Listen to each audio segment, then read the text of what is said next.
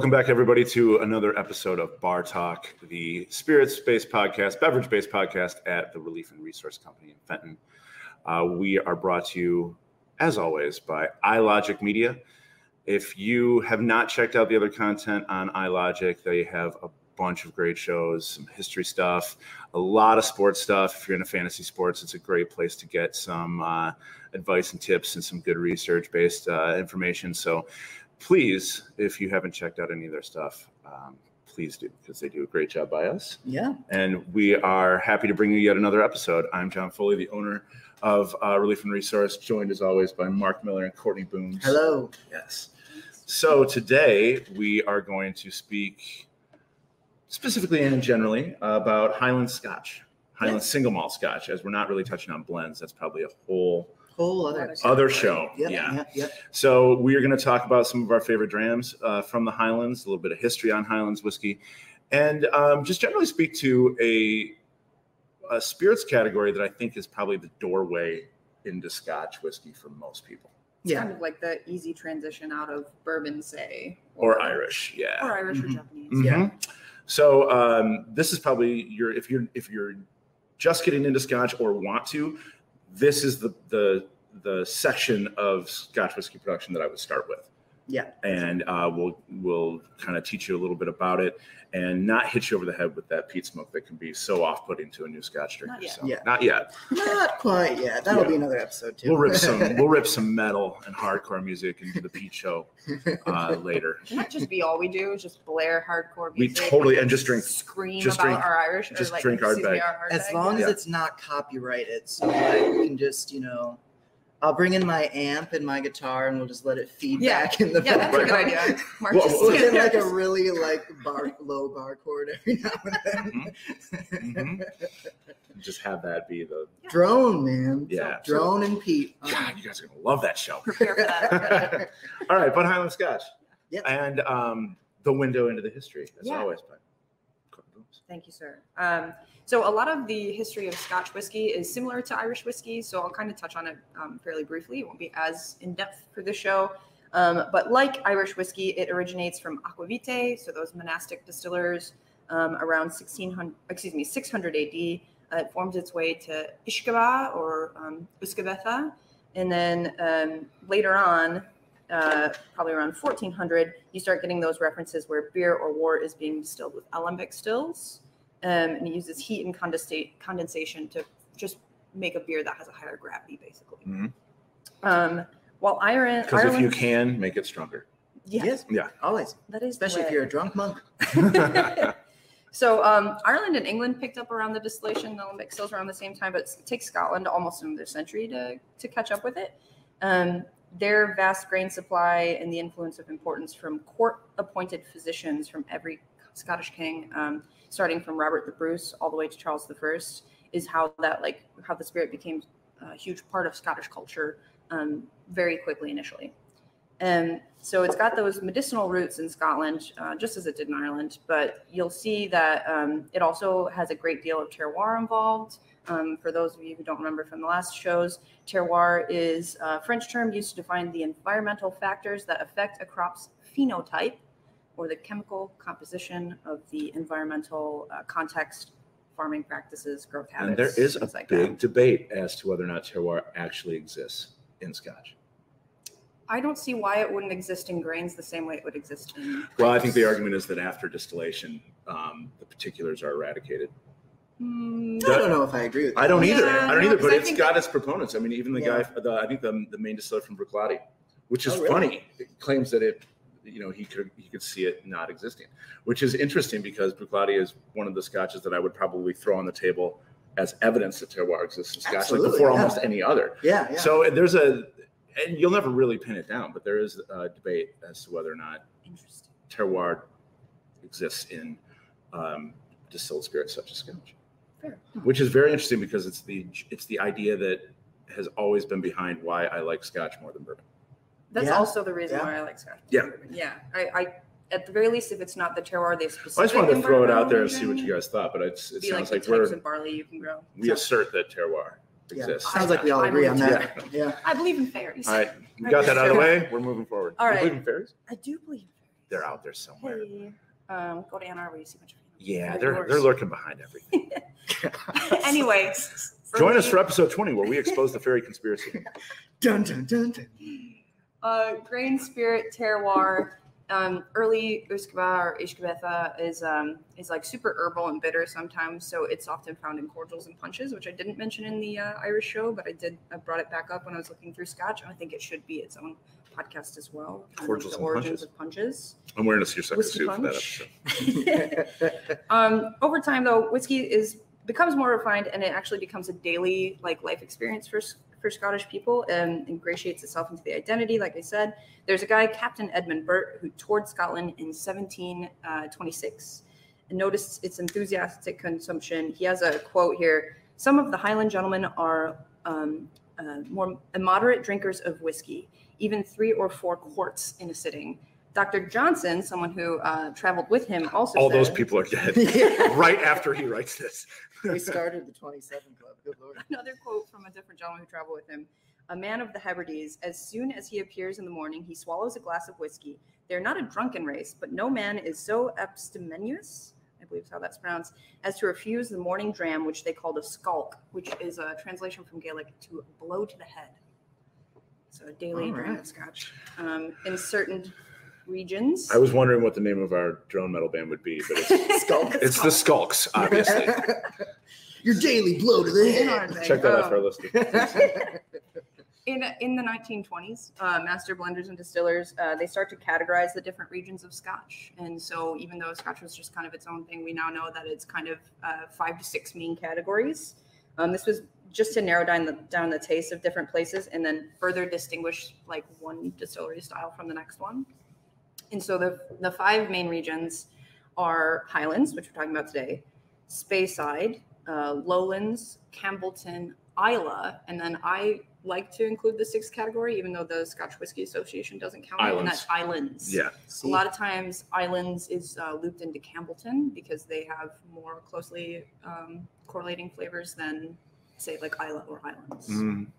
Yeah, but just to drink Jura versus Talisker is to realize that they can be very, very distinct. Yeah, and there's even so a lot of times you would classify Highlands as, say, fruity or floral or light, kind of easy drinkers, which is why at the beginning we said it's really a nice transition Scotch. You'll still get some that are smoky or astringent or outliers. So maybe 80% of each region still fits within this generalized.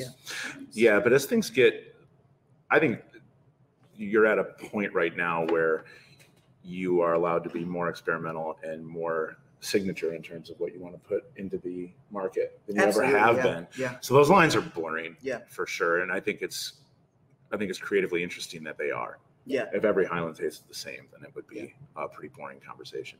Also, back to the Islands thing, I think the Islands have to be distinct because how could you possibly loop Highland Park into Campbellton? Right. When it's all the way the hell up in fucking Orkney, which is If you want to start a petition, I will join you. Sign that. I don't start petitions. And if you're a newbie to this, I'm sure our fantastic producer Jonathan can throw in a lovely color-coded map of Scotland. Lovely. To show you people. On the video version of it. The gauntlet's down. All right, excellent. Do we want to go through the regions just very briefly, or do you just want to keep that for each kind of? Okay, cool. Yeah. So we kind of already discussed it. So I'll go in order from northernmost to southernmost. So it's Highlands. Speyside is within the Highlands. Then you have the Islands, Islay, Campbellton, and Lowlands. Your map is backwards though because you're doing it as if you were looking at it. I'm doing it from this side. Yeah. Again, insert map here. Highlands, Speyside. Yes. Islands, Islay, Campbellton, Lowlands. Oh, you're doing that island. Okay, got it. If you're not watching the video version of this, you should be. Because that was funny. Yeah, so that wasn't really radio. So Campbellton is the smallest Scotch region. It's on the south part of the Campbellton Peninsula, as you might guess. It's a natural harbor with ocean water port. So it was once the whiskey capital of the world during the Victorian era. It was producing the most whiskey per square foot. Really, Campbellton was? Yeah, it had over 30 distilleries in one harbor. Basically. Wow, such a small space. Yeah, and then after World War I, but that harbor location, that the water was probably that's a big part. Exactly it. Shipping, accessibility to water. One of my favorite distilleries is on Campbellton, Glen Scotia. Oh yeah, One of my recent favorites. Oh yes. Is it? Long Rose, though. Well, Springbank. Springbank, yeah. So it did lose a bunch of its distilleries post World War I. Some say that it's because it was producing quantity over quality. Others say it's just the lack of resources being lost either to the war or just like depleting all of the resources that they had on the peninsula. Most likely in any of these situations, probably a bit of both. Probably a bit of both, yeah. Most of the scotches from Campbellton have flavors of brine, dried fruits, vanilla, and toffee. The islands, not a designated region as such as we just discussed earlier. That's like basically everything that excludes Islay and then just kind of hits the coast of Scotland, eastern, northern, and I think there's one or two western. Skye, Orkney, Jura. Yeah, so specifically Arran, Jura, the Orkneys, and Skye. They have the larger capacity for having like notes that can hit from fruity and malty to smoky and vegetal. Often if you're getting something from the islands, you're going to get brine, as you might expect, citrus notes, and island air. Talisker. That's fantastic. Yes. Islay is the best known whiskey region to Scotch drinkers, whether you love it or hate it, because it just blows up with smoke. It's the heavily peated stuff that you're getting for the most part. There are a couple of Isleys that aren't peated or lightly peated. Whether or not you like it, you've heard of it. Yeah, for sure. And it is pronounced Islay if you go to Scotland. If you pronounce it Islay or Isla, I don't think anyone's going to hit you over the head, but you might get corrected. That's about it. Yeah. But yeah, brine, vegetal, medicinal, iodine. I still get apples and stuff out of it too. So even though it's like huge and kind of bulky in the mouth, you still get. And they can be silky and malty too. It's just that the one flavor, peat smoke, is so big. It tends to be what almost everybody focuses on. Lingering, and you neglect to mention the other things. But the really great ones have as much depth of character as anything you could possibly want. And that's where you get probably one of the best well-known scotches, which is Lagavulin, comes from Islay as well. Yeah, made very well known through Parks and Rec. Yep. Yeah. So the other regions we've got here is the Lowlands. It's the second biggest region by volume. It has fewer distilleries, but that makes it kind of more distinct usually. Almost exclusively triple distilled, while the other regions typically do double distillation.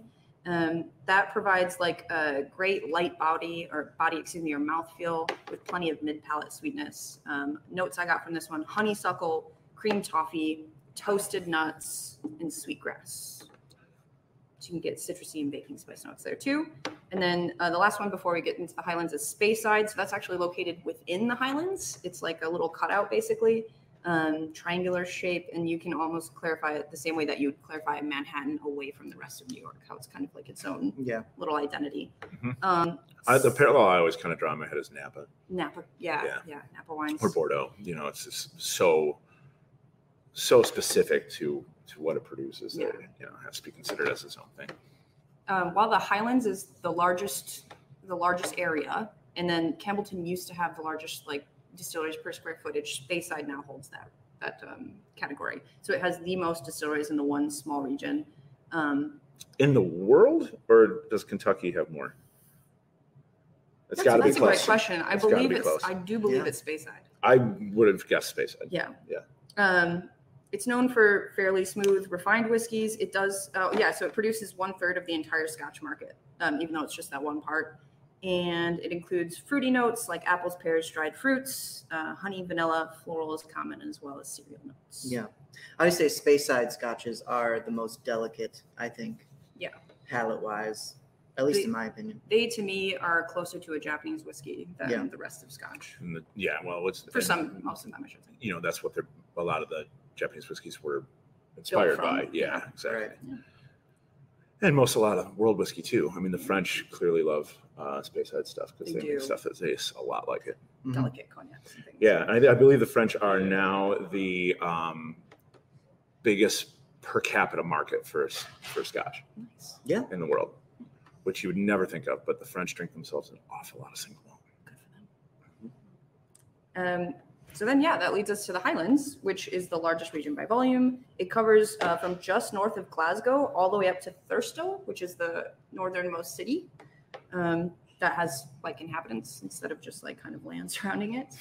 Not just Gerard and his sheep. Or just like a ton of Alps and, and stuff like that. Yeah. So it has a more vast variety of malt flavors coming from that because it is so big. So you can get ranges of like sweetness all the way to like smoky and earthy, kind of like the islands. And the notes for flavors there are fruitcake, malt, heather, oak, dried fruit, and not as extreme as Isla, but often you get smoke in that as well, or peatiness. Indeed. Those are the regions. Outstanding. Thank you. No problem. Good books. Just throwing some distractions her way. She just dodged them. She's a professional, damn it. I listen to you, stop, and I go on. Okay. Now let's talk about and drink some whiskey. How about that? Oh, please. What do you want to talk about? Well, I mean, where do you want to start? Should we start with... I think I would start with something that I think is a really great introduction. Yeah. And when you're trying to get into Scotch, it can be daunting for a number of reasons. Flavor, what you've heard people say about it who don't like it, and cost. Scotch is very expensive. So one of the producers that I love, because it kind of neatly avoids almost all of those things, is Glenmorangie. So with Glenmorangie, they have a range of bottle production that they do, but the 10-year is a single malt that will cost you just north of $40, which is really, really, really affordable. For a 10-year single malt to have that kind of price, an age statement whiskey is great. And its flavors are like and so warm and welcoming and so easy to get into that I think Glenmorangie is like the ideal first dram for somebody who's just starting to get into single malt. Absolutely, yeah. Sure. It's a treat yourself kind of whiskey without having to spend as much as you would for a Macallan or something like that. Mm-hmm. Yeah. And I love the bottle design too. It's just like a really classic, sexy looking bottle, you know, like the label. It's beautiful. Look at it. You like its curves? Yeah, it's got great curves. Do you know that little that's kind of insignia in the center there is inspired by the Hilton of Cadball Stone, which was located near the distillery. Yeah, David Blackmore made in the 8th century. Told us that story when he was here. Yeah. Exactly. Thanks, David. Yeah, thanks, David. Come back anytime. It's meant to symbolize the interconnectivity of the elements, so fire, earth, and water. Yeah. And again, like John said, they do different expressions. This is just like their base expression called the original. But they also have the Quinta Ruban, which is that's the rum barrel aged one, right? No, Quinta Ruban is Portwood. And that's now a 14-year age statement. It used to be a 12. Gotcha. So 10 years for the original, and then 4 years of sherry, Oloroso sherry barrel. Yeah, yeah. La Santa is no, excuse me, not Oloroso sherry. That's the La Santa. Yeah. Quinta Ruban is port. And then La Santa is sherry. Yeah. And then they have the Nectar d'Or, which is aged in Sauterne barrels and is great dessert whiskey. Signet as well. Chocolate malt. Signet is so interesting. Yeah, that's a great. We're all looking over there because that's where the bottle sits in the super strange to use chocolate malt in a whiskey. Have it be as expensive as it was, which was like $120, $130 for the bottle, and then to pull it off, it was pretty remarkable. Pretty ballsy. Yeah, and also interestingly enough, Glenmorangie is stronger in the U.S. than it is in Scotland. Huh. The original in Scotland is a 80 proof expression, and in America it's 86 proof. Oh, that's true of some Irish whiskeys as well. You'll get like an 8% difference. Yeah, David Blackmore, when he was here, I think at one point he mentioned he's like, I love drinking Glenmorangie in America. it's a little bit stronger. No, I remember going to distilleries and them saying that because they knew we were Americans, so they'd say the thing to everyone else, and then they'd be like, "But for you, it's this," which is awesome. Because in America, we like it strong. Or need it strong. Also that. Need it strong. Yeah. I don't think any of us have it in front of us as far as the pour goes, but I remember writing down some notes I have here is that it's got flavors of orange, guava, passion fruit, toasted hazelnuts, honey, apricot, pears. Yeah, it's super gentle. Mm-hmm. And if you're at a place that even offers 1 ounce drams, that 1 ounce dram is not going to cost you very much. It's a great thing to go out and try if you think that you want to learn how to like Scotch. It won't cost you that much, and it's very, very easy to like. And I feel like this is one of the bottles where, no matter what bar you go into, they probably have it. Yeah, and if you don't like Glenmorangie, then maybe you don't like Scotch. Yeah, just straight up. Yep.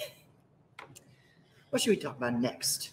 Can I say one more thing about Glenbow? You certainly can. So they have like super tall stills, which is why they use the giraffe as one of their little kind of mascots as well. Oh. They say that the height creates more delicate and fruity esters, and that's one of the reasons why you get so many fruit outside of Glenbow. I could see that. Yeah.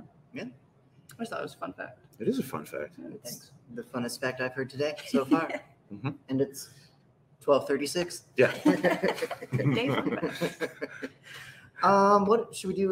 Fiddix next? Probably just because they're it's another one that's really the famous namesake. and everybody Yeah. knows it. But say it with us now. Glenfiddich. Glenfiddich. Yep. There's a k at the Not end of it. Glenfiddich. Yeah. So like if the r in your mouth when you roll your R sits up here, the it's like right down here in the middle of your throat. And you have to add the h. Yes. Specifically, It's I like want everyone to Klingon. come in and order Glenfiddich. The Klingons endorse Glenfiddich. I got so many things I want to say, but I can't. No. Roll on roller coaster. Pronunciation's fine. Yeah, so Glenfiddich, I picked two expressions. They have their main expression The 12 is is a what 12 everybody year. knows. Yeah. Yeah. And then the Green next step up from the 12 year is the Glenfiddich 14, this lovely. The first of two bottle. whiskeys that will feature a stag, a very important animal Yes. on the Yes. on the Yep, label yep. for Scotland. But picked these two. Well, the other one I picked too is the Glenfiddich Solera, the 15 year. I picked these two mainly to talk a little Yeah, bit so do I. about barrel aging. Yeah. Yeah. The Glenfiddich 14 is it's first aged in barrels that ex-bourbon barrels, so they're barrels that used to hold bourbon, obviously. But then they do, I believe it's an extra 6 months of aging in new charred American oak casks. So very similar to how you age bourbon in new charred American oak, this Scotch kind of takes on some of those similar qualities that you would get those barrel notes. So I like to really use this as another intro Scotch for Yeah. people who really like For bourbon, bourbon drinkers. but want yeah. to try Scotch. Yeah. So if that's you, definitely give this guy a try. That's what I'm sipping on right here, actually. And then the 15 year, the Glenfiddich 15, the Solera. Solera we kind of touched on in the rum episode, I Mhm. believe. It's basically, in a nutshell, just a style of aging in which you're constantly mixing and blending new spirit with old spirit. But you're never empty. But you're never empty. No, Never you always empty. have the mother spirit in the bottom. It's basically set up like a pyramid style with the new barrels on top, new juice on top, and then the oldest barrels on the bottom, and then they bottle from the bottom barrels. Super elegant, super just.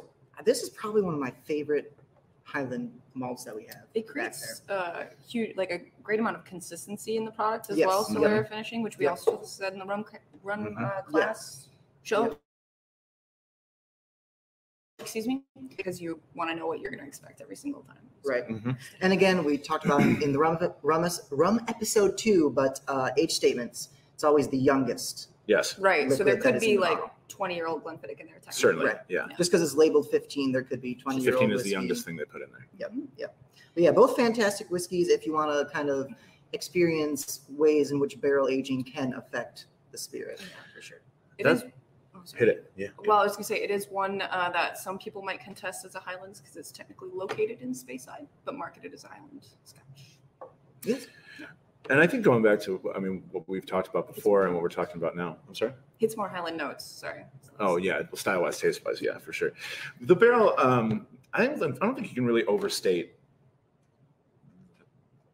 barrel influence in Scotch because depending on how you finish it, you create whiskeys that have variant different flavor notes, which also is a reason why I tend to prefer Scotch to bourbon because as much as I love bourbon, every single barrel is newly charged, so that flavor will be ubiquitous. Right. And with Scotch, you start with that same barrel basically, but spent already. So you have a baseline, and then you can do all, what we're talking about. You can do Solera method, you can do bourbon cask, you can do rum finishing, or do none of it. Yeah. And each bottle is so unique. And that's not to say that bourbon barrels aren't unique either, but that one flavor will always be a current line running through it. Right. Yeah. Which is why people like bourbon so much. But I find it, bourbon people, no matter how I say this, I'm going to get in trouble from some bourbon person, but I find Scotch to be a slightly more interesting conversation. Yeah. And I almost think when it comes to bourbon, I said what I said. Complex. Yeah. I almost think when it comes to bourbon that the mash bill is more important than the barrel. So Not for some, to some bourbons, people. for some Not that bourbons, the barrel is Some people. unimportant, but yeah. it has maybe more rules and regulations regarding the mash bill versus the barrel aging. Mhm. Yeah. And that's why you see trends in bourbon where you're trying to stretch that barrel or expand upon that idea. You see them doing what the Scotch do and secondary barrel finishing, or you see them pushing the char level to try to like push beyond that, because that newly charred barrel has been such a ubiquitous thing within the bourbon community. But now that envelope, I think for some is getting a little bit tight. And they're just starting to push against the walls of it.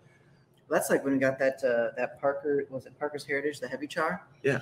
I was really impressed by that. That stuff was awesome. Like, it's a bourbon, but like you can see how that difference in the char on the barrel affected it so greatly. Mm-hmm. So like a level, I think it was like a level 10 or 11. Oh, I thought it was No, it was like 5 or 6. 5 or 6. Yeah, Okay. because 3 or 4 is what most people are at. Gotcha. And Ardbeg did it too. Good job. Scorch. Oh yeah. Yeah. Did you say good job? Good job, Yeah, Ardbeg. Good job, Ardbeg. Ardbeg. You got this. It's a good job, Ardbeg portion of our show, which is funny Which we because should we've always actually have. yet to do a show on Ardbeg. I know, But we just yeah. mentioned it It's in the coming. show. It's coming. Yeah, it is. Okay, moving on. Let's stay malty and sweet. Yeah, exactly. That's just what I was going to suggest we do. Because I kind of wanted to talk about it because you brought up the stag. So with the Dalmore in particular, it has the stag logo, but it's always going to have 12 points on it, and it comes from like its oldest story that they like to tell. The Clan Mackenzie. Clan Mackenzie in 1263. I'm going to drop the accent because I could carry it on, but I don't want anyone to call me out on it. So their logo emerges from the chief of Clan Mackenzie. He saved King Alexander III from being attacked by a furious stag, and they gave him the stag for his coat of arms as an emblem. And then later, descendants bought the Dalmore distillery in 1867 and started using it as the image on their bottles. Just happened to be right where the stag was charging and the king was to save him. Or did he release the stag himself?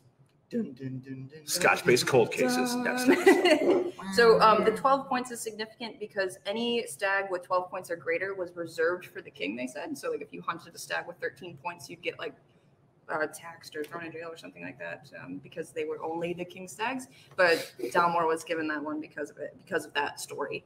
They like to hype a thing called the Gonzalez bypass in particular. So they have one sherry house that only gives their barrels to Dalmore, and they use I think it's pronounced Matsulum sherry, which is a type of Oloroso sherry aged in Pedro Jimenez barrels. Let me see that. Oh no, that's Matsulum. Sorry, Matsulum. Matsulum, yeah. Matsulum. So it gives a lot of chocolate and orange characters in particular, so rich and nutty notes as well. And I definitely find that whenever I drink Dalmore, I've got super huge orange and then like light chocolate or caramel. Sometimes it comes. Dalmore is a. I hesitate to call it gentle because it's very, very complex, but it is a rich and welcoming whiskey. Absolutely. Super nice. Another one like Glenmoe where it's very desserty to me. Like if someone likes sweet palate stuff, I would totally throw these their way. Which makes it another very attractive whiskey for bourbon drinkers because along with new barrel char, flavors, and along with sweeter corn, what a lot of bourbon drinkers also like is mouthfeel, like heavy mouthfeel. And that's what bourbon accomplishes. And Dalmore does that almost as good or better than any other Scotch on the market. And I saw this when I used to, be more involved with wine. It wasn't always the grape Cabernet that people liked. It was the oakiness and the mouthfeel. So, you go show somebody some Syrah from the Rhone Valley that they had never had before. And they was like, oh, I thought I only liked Cab. No, you just like big mouthfeel wines. Yeah. And bourbon drinkers like heavy mouthfeel, and I think that Dalmore is definitely one you should check out. They're also famous. It's owned by White and McKay, who own like Jura and Shackleton, which we carry back here as well. And they're famous for bottling some of the most expensive Scotch that's been ever sold. So that includes 5-figure stuff, a 62-year-old Dalmore that sold for $48,000 each bottle. And then in 2010, they had bottles of Dalmore Trinitas. Is that the one that was bottled from stuff like from the 1890s? Yeah. They made like 12 bottles of it. Yes, it was very exclusive. Yeah. They said the first few bottles sold for $150,000, and then a couple years later, I think the last bottle was sold for $180,000, which is insane. Good Lord. Yeah, that's a lot. Watch one of the bottles was bought by that D-bag who also had that Wu-Tang album. Possible. Martin, whatever his name is. He had to sell that one too. So Dalmore expressions include a 12, a 15, an 18, a 24, a port finish, which is non-age statement, and the cigar malt, which is probably, even though it's more expensive, probably the Dalmore that we drop the most on the bar. Honestly, because people love the cigar malt. Just for, Bo and Cohen alone. It's a status. It's a status whiskey, but it's also, it is that richness and that opulence to it that I think is like hedonism from Compass Box. It's a treat yourself whiskey. Super treat yourself. Yeah, that's exactly what I was about to say. I'm realizing we forgot to grab a bottle off the back bar, so you guys riff for a second. I'll be right back. Riff. All right. Do you want to talk about Oban a little bit? I just want to talk about how Mark's not here. Mark. Yeah. It's not just that he's not here; it's that I miss him. Good job thinking of the bottle before versus after. We are going to talk about Oban. Oban. Oban is the northernmost distillery in the Highlands. Right. The northernmost distillery in Scotland that's not Highland Park. They make a 14-year expression, which is what most people know. This is another one that is often mispronounced. It's Oban, not Oban, which I did probably up until about 10 years ago. Well, you guys already, during the Women in Whiskey one, saw how badly I pronounce Glenmoe on average, so I'm just going to start calling it Glenmoe. Glenmoe's easier. A lot of people call it that. Yeah. This one, I'm not going to touch too much on the history of it, but just for me personally, it's kind of near and dear to my heart because along with Glenlivet, this was the Scotch that made me like Scotch that I tried probably, I want to say almost 19 years ago when I was working one of my first bar jobs in Kalamazoo, and I just turned 21 and I just wanted to know about Scotch. And there's like 3 Scotches on the back bar of this place. And all of them were super dusty. Like literally nobody ever came in there to drink Scotch. And consequently, it was way cheaper than it should have been. So I was able to try it and kind of like challenged and fascinated at the same time when I first took my sip of Oban. And I think what I liked about it then and what I like about it now is it's totally got a little bit of everything. It's got power, it's got richness, it's got a hint of smoke and terroir and graininess. And it just really touches a lot of flavor bases for me. So I took some of this home last night before filming this and tried it. And the first thing I got was saltwater taffy and like a bubble gummy sweetness on the nose, which was insane. And then after trying it, I got baked peaches, like a peach cobbler with like vanilla ice cream kind of vibe. Geographically in a white cove, chocolate yes. Creaminess. In like a bay. Yeah. Cove. So it's way up on this like. Literally, Oban is translated from Gaelic is little bay. And they do have an expression called Little Oban Bay, Little Bay, so it's like Little Bay technically, or ATM machine kind of vibe. Yeah, that's a non-age statement whiskey. It was operated by Hugh and John Stevenson, opened in 1794, named after the town that it's located in, so Little Bay again. Changed hand a few times, was once owned by Doors and is currently owned by the whiskey giant Diageo. Mm-hmm. That's one I have not revisited in a while, and it's so real good. See, I'll get this one on occasion. Like this is kind of one of my go-tos, and I just love it. It's so silky. Mm-hmm. That's exactly the mouthfeel. Like I got like the way that chocolate when you just let it sit in your mouth and it gets really like soft and malleable. It's funny because it's wine. a whiskey that, because it's owned by Diageo, has a presence on a lot of back bars. So you see it often, and you forget about it, but it is consistently excellent. And, you taste other things like, I'm really into Bruichladdich, I'm really into Ardbeg, I'm really into Balvenie. But you come back to Oban, and it always crushes it. Yeah, it's like vanilla, peaches and cream. Yeah, peaches and cream for sure. Yeah. Silky smooth. Really, and you can absolutely find it almost everywhere. Really, it's owned by Diageo, so like a huge brand, but it actually only has 2 stills, so it's one of the smallest like distilleries in Scotland. And also a fun fact, it was very important during the Cold War because the first... Cole goes, fun fact. Fun fact. The first transatlantic telephone cable came ashore at the Galanack Bay and carried through Oban. It was the hotline between U.S. presidents and USSR general secretaries. Wow. USSR. Yeah. Lighter, drier. It's trademarked by the Beatles. We don't need them coming after us. So moving on from Oban. Did you guys ever see, just quick side note, I can't remember what show it was, but it was like the guy was going in to try to license a Beatles song, and He's like, so what can I get? He's like talking to the lady. She's like, what can I get for like $100? And she takes an apple off her desk. She's like, you can have this apple. He's not like, not like back in the USSR, like, hey Jude. She's like, no, that would cost you about $5 million. He's like, so there's no chance.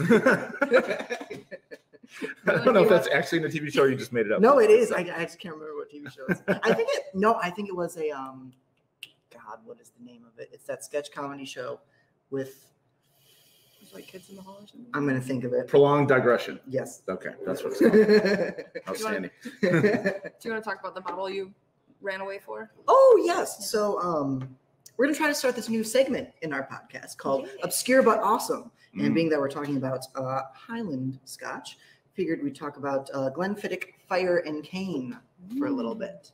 So this one is interesting because not only is it a peated expression from Glenfiddich, but it's also rum barrel aged, correct? Yeah. I don't have a whole lot to say about this other than the fact that it is phenomenal and probably, I mean, out of the entire Glenfiddich line, I know I said I love the Solera, but this stuff is rowdy just because I'm very fond of the peated whiskeys as well. So.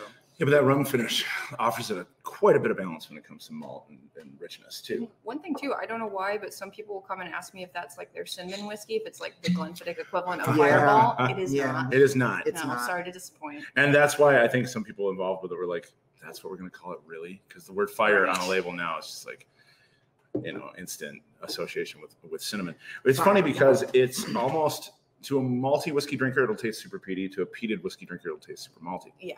And we'll run you south of $50 for a bottle, or just right around $50 for a bottle, maybe south of 60. I think I saw it at Wigville for like 45. There you go. So very, very affordable too. And it tastes, you get the rum sweetness up front, but then the smoke on it it's not like peat like you would get in like Lafroig or Ardbeg. It's very like campfire. Yeah. Mm-hmm. Yeah. Really so just drink this instead of Fireball. It's not like Fireball, but drink it instead of Fireball. It's not like Fireball at all, which is why it's great tailgate whiskey. Yeah, absolutely. Interesting point. Sorry. It popped into my head and be like, yeah, the next tailgate I go to. You don't go to tailgates, but I do, and I would drink this at a tailgate. I would drink outside in the bed of a pickup truck, though. Just to be fair. You guys want to talk about Clynelish? Yeah. Certainly. So Clynelish did get its own video. Way back in the day. In the day when Jon and some staff members were filming just reviews of we were doing whiskey reviews, which kind of evolved into this podcast. Right. Kind of like got carried into it. So it's not unfamiliar for anyone who's been following since a couple years ago. But Clynelish is Scots Gaelic for sloped garden or pasture. The original location of the distillery was in the Sunderland region, where we had talked about with Dalmore and the Women in Whiskey series that a lot of the farmers there got relocated. That was called the clearances in the early 1800s. What a nice term for it. The 9th series. Yeah. 19th century, excuse me. So the Duke of Sunderland, he evicted all these people and he sent them into these cities where the whole towns had businesses built from him, so that he owned them, and the farmers, he'd employ them there at the businesses, right, because they lost their homes or whatever, but then they had to pay rent, and the only payment that they ever received were tokens that the farmers could use at this guy's own businesses. So if anyone's familiar with American history, you might find there's a correlation with certain indentured servitude practices as well. So not a great guy, but he did create. Was that the first cryptocurrency then? Crypto? I don't think they had any type of phones or electronic. But they were still mining it. They were mining. True. Yeah. So he created businesses in the town of Brora, Brora, and that's where the distillery was founded itself. Very famous lost distillery. Yes. Brora. Yeah. So yes. If you find any Brora stuff, it's going to be very expensive, but well worth drinking, because I actually have had a pour of an ancient Brora before. I believe it was at Ashley's in Ann Arbor. They have a Lost Distillery series of drams that you can get. Yes, I believe you texted me gloating about it. I did. Unsurprising move. He's like, you bastard. Yeah. So By 1912, it was owned by John Risk. He worked with DCL, Distillers Company Limited, which eventually became Diageo. So in 1925, it gets absorbed into Diageo and is still under them today. In 1968 is when the new plant was built with 6 stills. So the old plant, Clynelish A, you might say, was turned into Brora, and then Clynelish B is the one that still produces this today. It was originally, they just called them both Clynelish, but the Scottish Distillers Association, Whiskey Association, was like not into it. Yeah. So they renamed it Brora, and then it did close down in 1930. Closed down, reopened in 1930 until 1960. From 1968, until 1983.